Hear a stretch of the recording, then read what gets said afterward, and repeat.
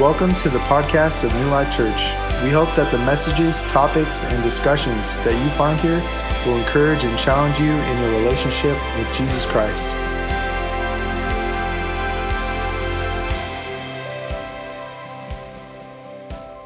Well, happy Father's Day to all of our dads at New Life Church. We're so thankful for you and the role that you play in New Life. And we're praying that God is blessing you and your family abundantly, and that today is a very special day for you. I want to talk to us today on a subject that is going hand in hand with the theme that we've been discussing over the past couple of weeks. And we've been talking about loving one another and the importance of keeping unity in the body of Christ and loving each other and the people around us with that agape type love, that selfless love. But today I want to talk about the love of God, because that is the love that we are supposed to demonstrate towards each other. And it's difficult for us to be able to love one another to that capacity if we don't have that revelation of God's love for us. It's hard to love others when we have a hard time understanding how we can be loved. And I believe many times that is where people's struggles stem from. They have a hard time understanding how can I be loved? How can anyone love me? And obviously many times that comes from experiences and situations in life, and we have to work through that, and we have to get rid of the shame or get rid of the guilt in life that we have come into contact with, and that has become a part of who we are, and we have to work through those things and such. But today I want to talk to you about the love of God.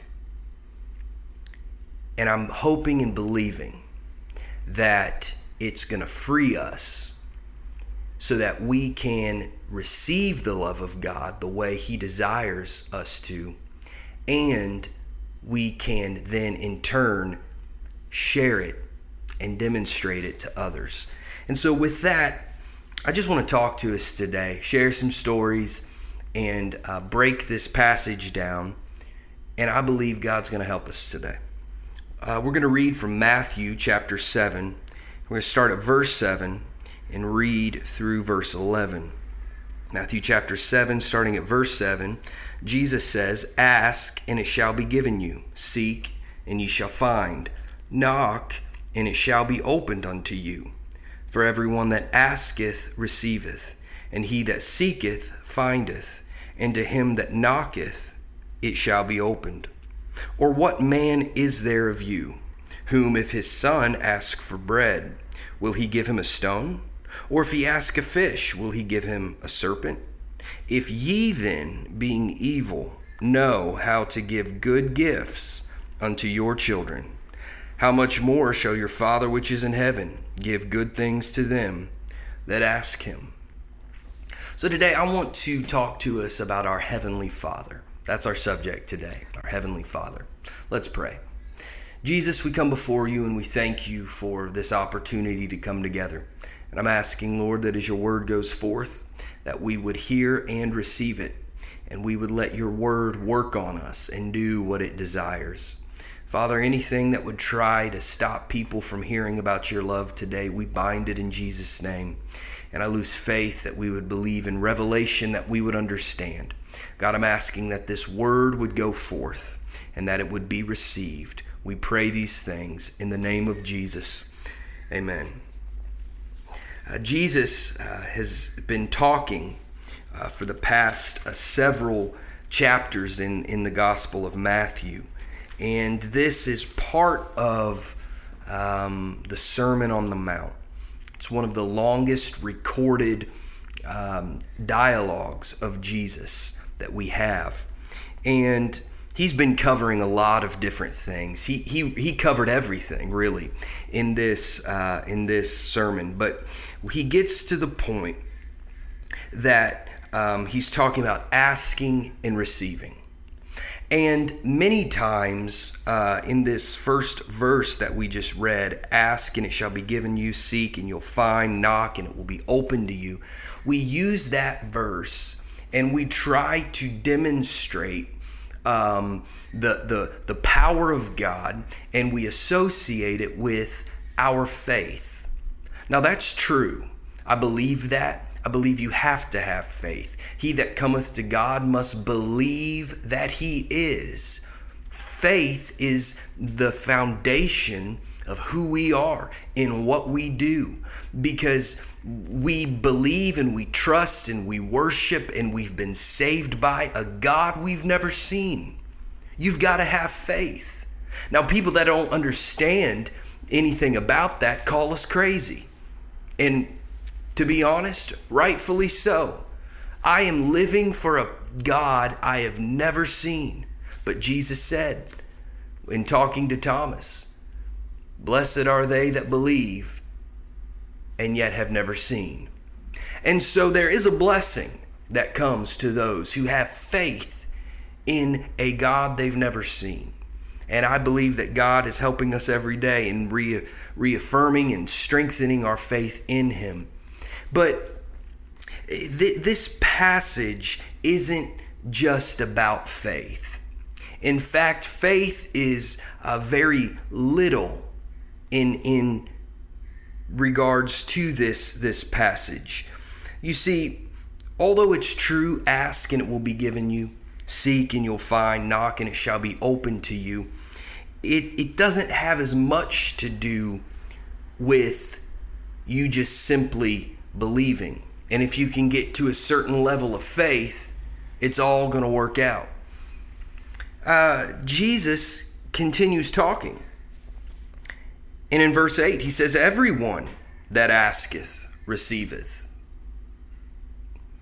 It's not as if you ask a certain way and you ask with a certain level of faith. He just said, if you ask, you'll receive. Everyone that asketh receiveth.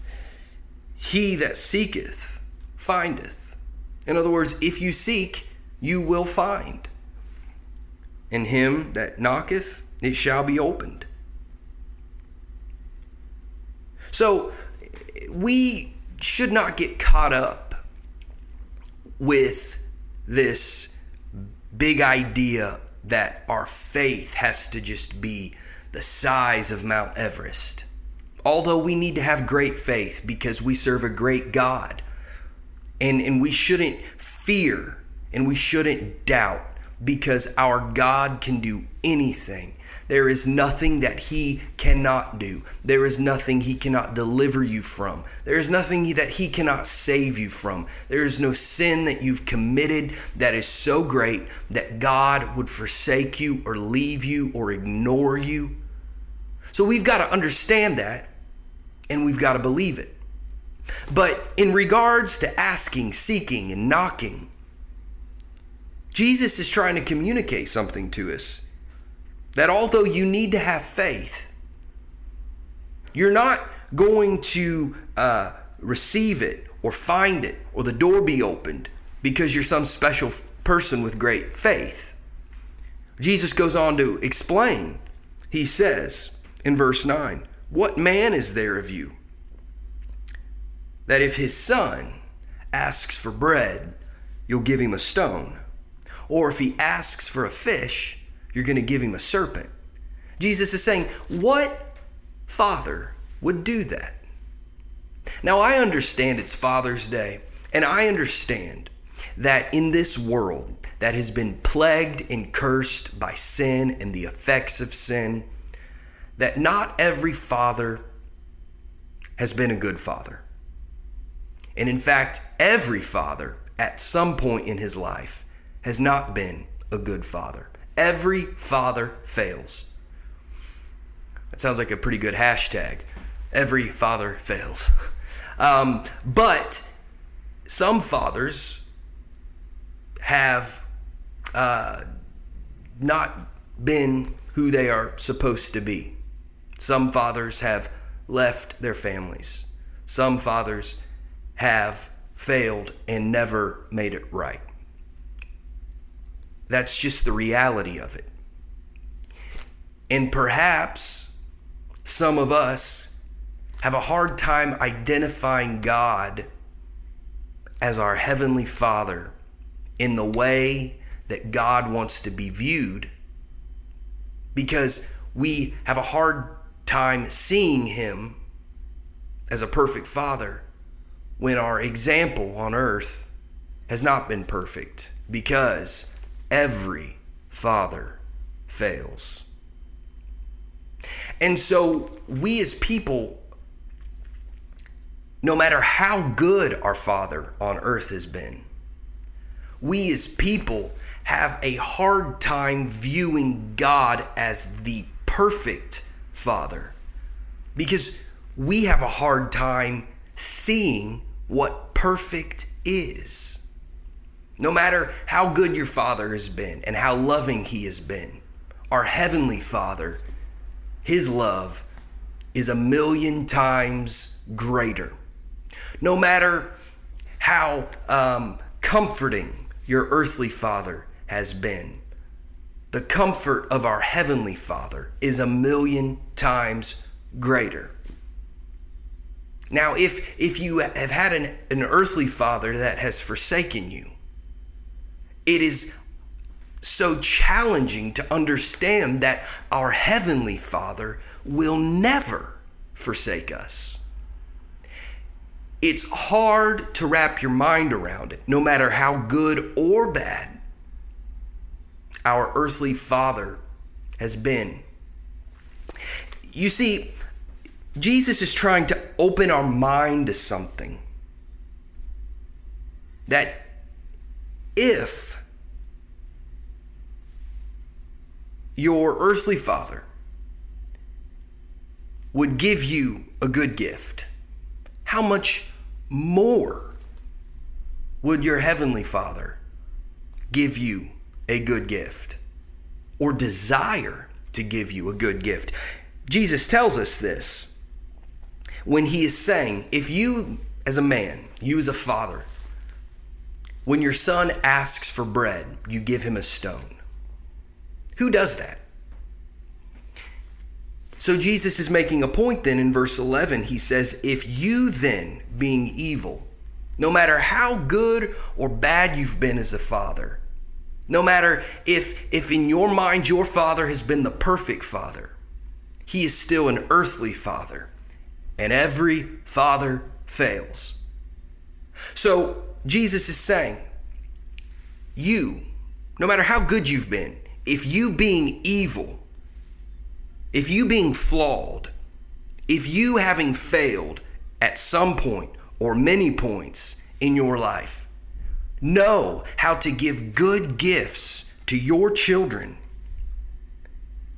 how much more, say more, how much more shall your Father which is in heaven give good things to them that ask Him? It's a challenge to understand God in this way. Yet, we must learn to understand Him in this way. One of the greatest revelations that I received about the love of God came only after I became a father. And I've had many stories, or I have many stories, and I've had many examples that always point me back to the love of God. In this verse that we just read, verse 11, if you then being evil know how to give good gifts unto your children, how much more shall your heavenly Father give good gifts to them that ask Him? That verse has become an anthem in my life for my relationship with my son, but it's also become a cornerstone or a foundation for me in my relationship with God. And the very first time I got this revelation about the love of God and who He is and all of that was right after Everett was born. I had been studying and understanding the crucifixion of Jesus. and the process of it. I don't know why, but I was just struggling to understand how God in flesh, God as a man, Jesus Christ, he was God in flesh, but he was God in flesh, which means he felt pain. Everything that we feel as human beings, God in flesh, Jesus Christ, felt and experienced. And I've read up on the crucifixion. It's terrible. It is horrible. It's unimaginable. The pain, the torture that he went through. And he's God in flesh. Meaning, it hurt. If we can imagine what that was like, Jesus went through it. The whipping with the cat of nine tails that had glass and bone woven into these leather strips that was designed to rip his back open. They beat him with that.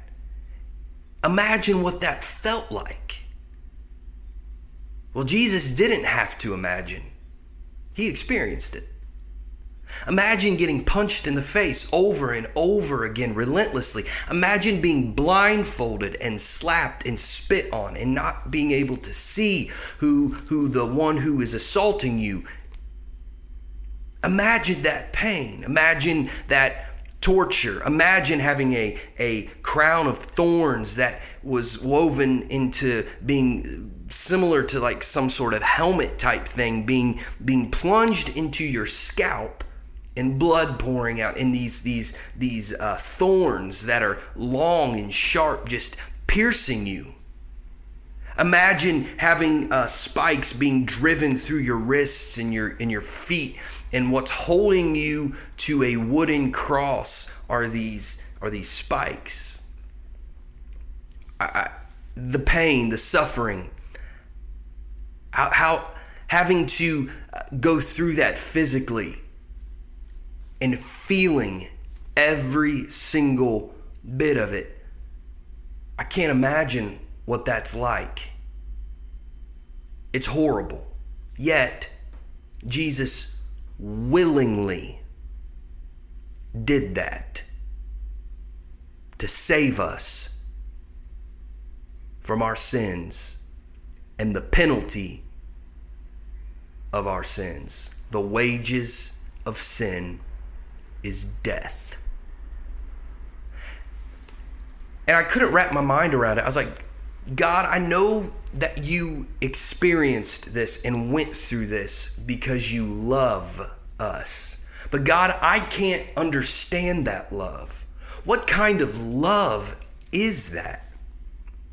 I know you love us, but God, how in the world did you continue to endure that and go through that? I know that Hebrews tells us who for the joy that was set before him, he endured the cross. But I couldn't get a glimpse of it. I couldn't understand it because the suffering was so great that at the time, all I could see was the suffering.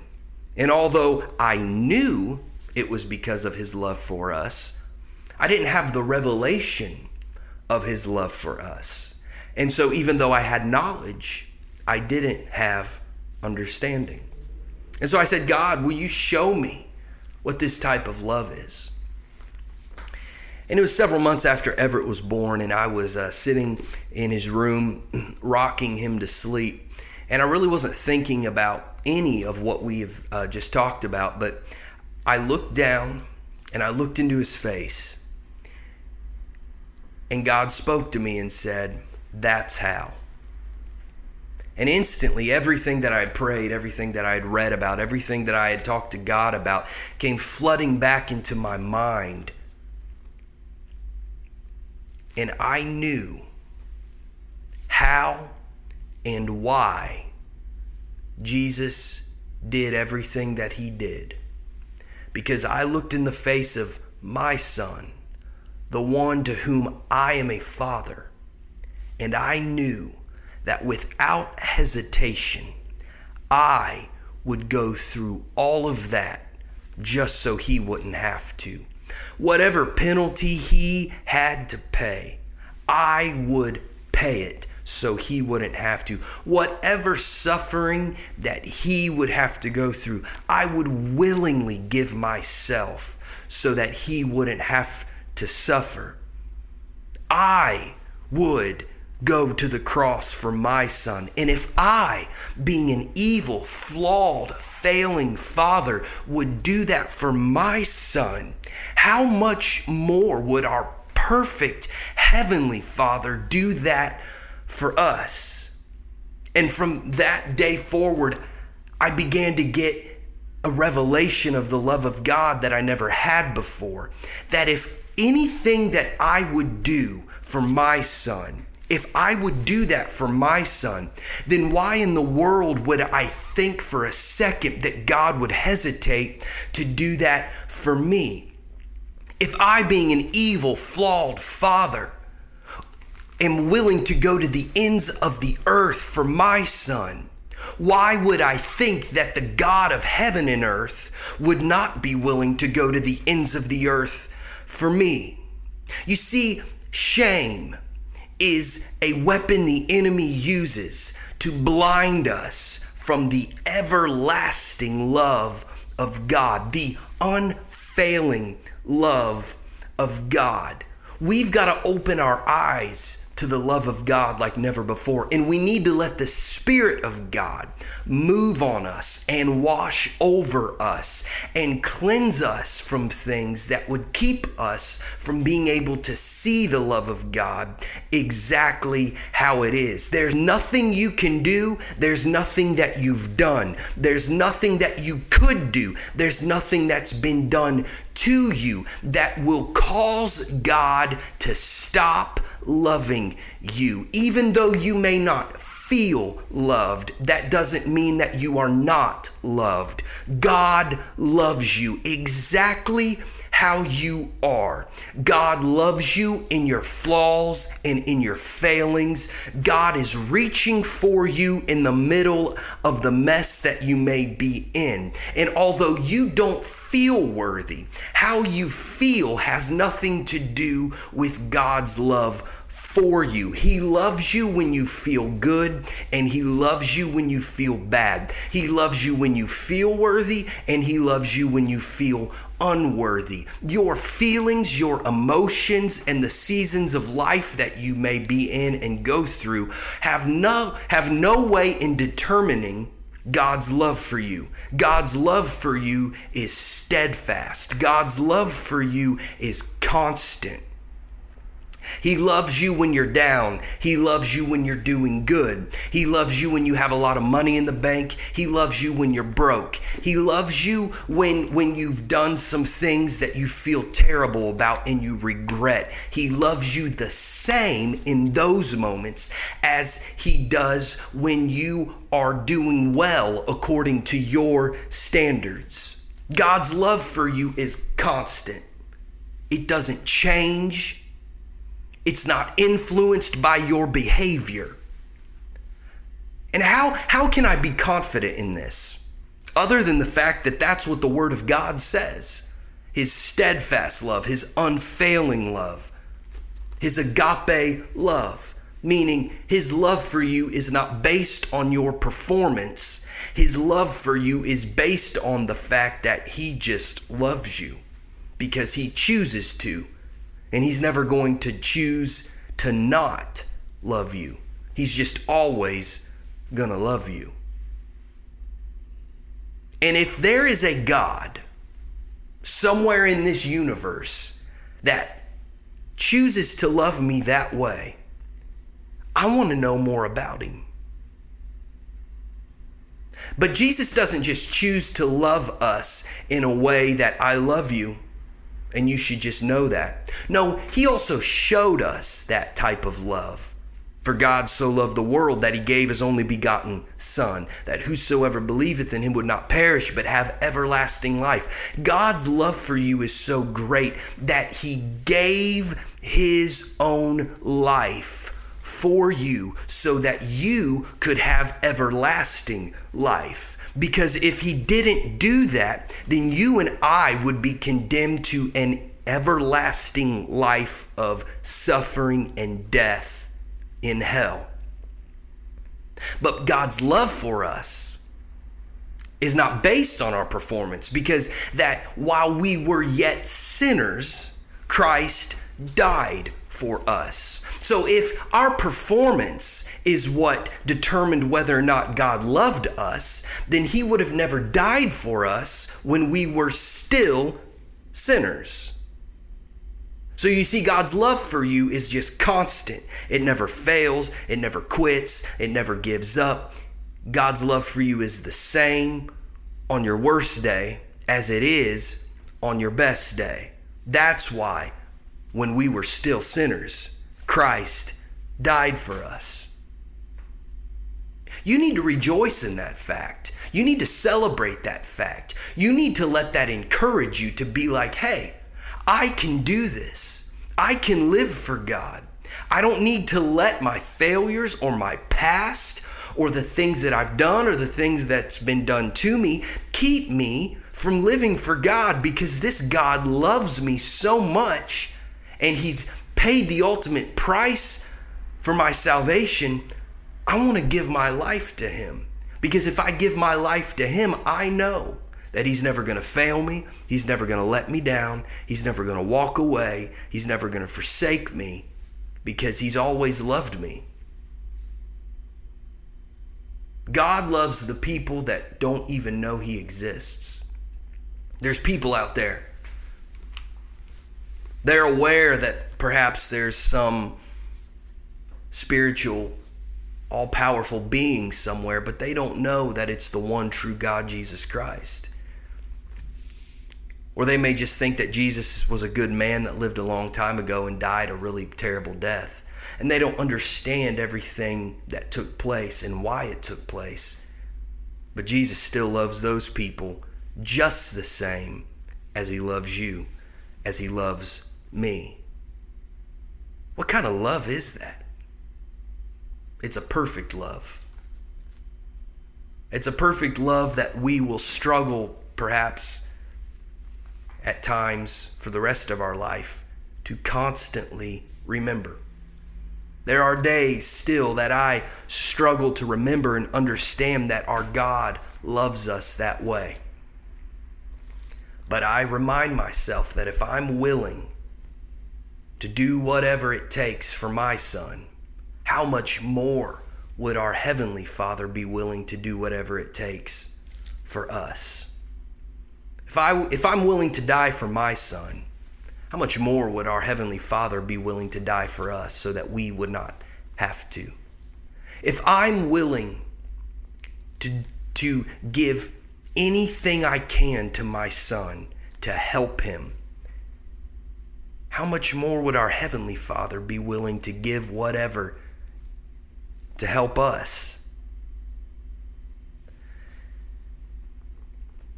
If there's nothing my son can do to make me stop loving him, how much more would our Heavenly Father love us regardless of what we do?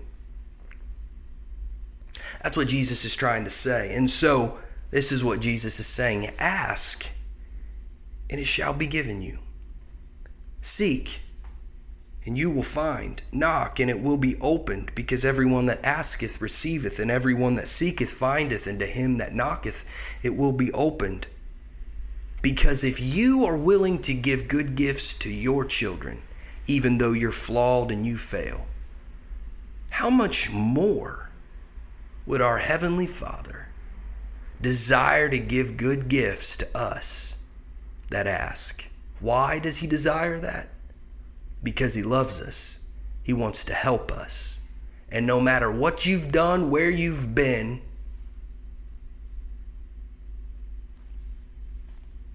that doesn't matter. That doesn't affect God's love for you. God's love for us, though, that if we let his love in and we let God love us, the love of God is so powerful that he loves us as we are. But if we let his love in, it's so powerful that it also transforms us and it makes us better. And yes, all of us can be better. None of us are perfect. None of us are who we should be yet. But God still loves us as we are. But when we let His love in and we let His love affect our life, it's so powerful that as He is loving us as we are, He's also conforming us and transforming us and changing us and improving us into who He's always known we could be. That's the power of the love of God. It's the same principle as a parent who looks at their child and loves them as they are, but they've done something really stupid. And the parent says, "You're better than that. I love you, but there's more for you. You're better than that. I know you can do better. I know who you're supposed to be." That is what the love of God is like, times 1,000,000. The love of God, He loves you as you are. Yes, as you are. I know people that would watch this would automatically start coming up with excuses as to why God couldn't or wouldn't love them. He loves you as you are. And if you'll let His love in, as He's loving you as you are, His love is also working to make you into who He's always known you could become. That's how powerful His love is. That is our Heavenly Father. And so my prayer today is this, is that we would stop trying to view God through some earthly, flawed lens, and that we would let and ask that the love of God would open our eyes to who He truly is. Let's pray. Father, we thank You for Your word. We thank You, God, for Your love that is beyond knowledge, scientific reasoning, scientific calculation. The only way, God, that we can truly know Your love is through a spiritual revelation. And God, I'm asking today that as this word has gone forth, that You would begin to move on the hearts and minds of people and give them a revelation of Your steadfast, unfailing love. And God, I pray that as we begin to get that revelation, that we would trust You enough to open our lives to You and let Your love in. And as You're loving us as we are, You're also transforming us into who You've always known that we could become. I pray, God, that we would let ourselves be loved by You so that we can be who You've always desired us to be. And we pray these things in the name of Jesus. Amen. I pray today that you would not just hear this word and then forget about it by tomorrow. But we need to let the love of God transform us into who He desires us to be. Because then and only then are we able to love others the way that God, our Heavenly Father, desires for us to love them. And when we love people the way we should, then our Heavenly Father gets the glory. Because as we're loving people the way He's loved us, the people out there will see there is a God who loves me. Based off of our love for them, God will get the glory. And that's how we're going to reach this world. I pray that this word blesses you and challenges you and also encourages you. And this week, let's pray and seek the face of God and let His love transform us. God bless you.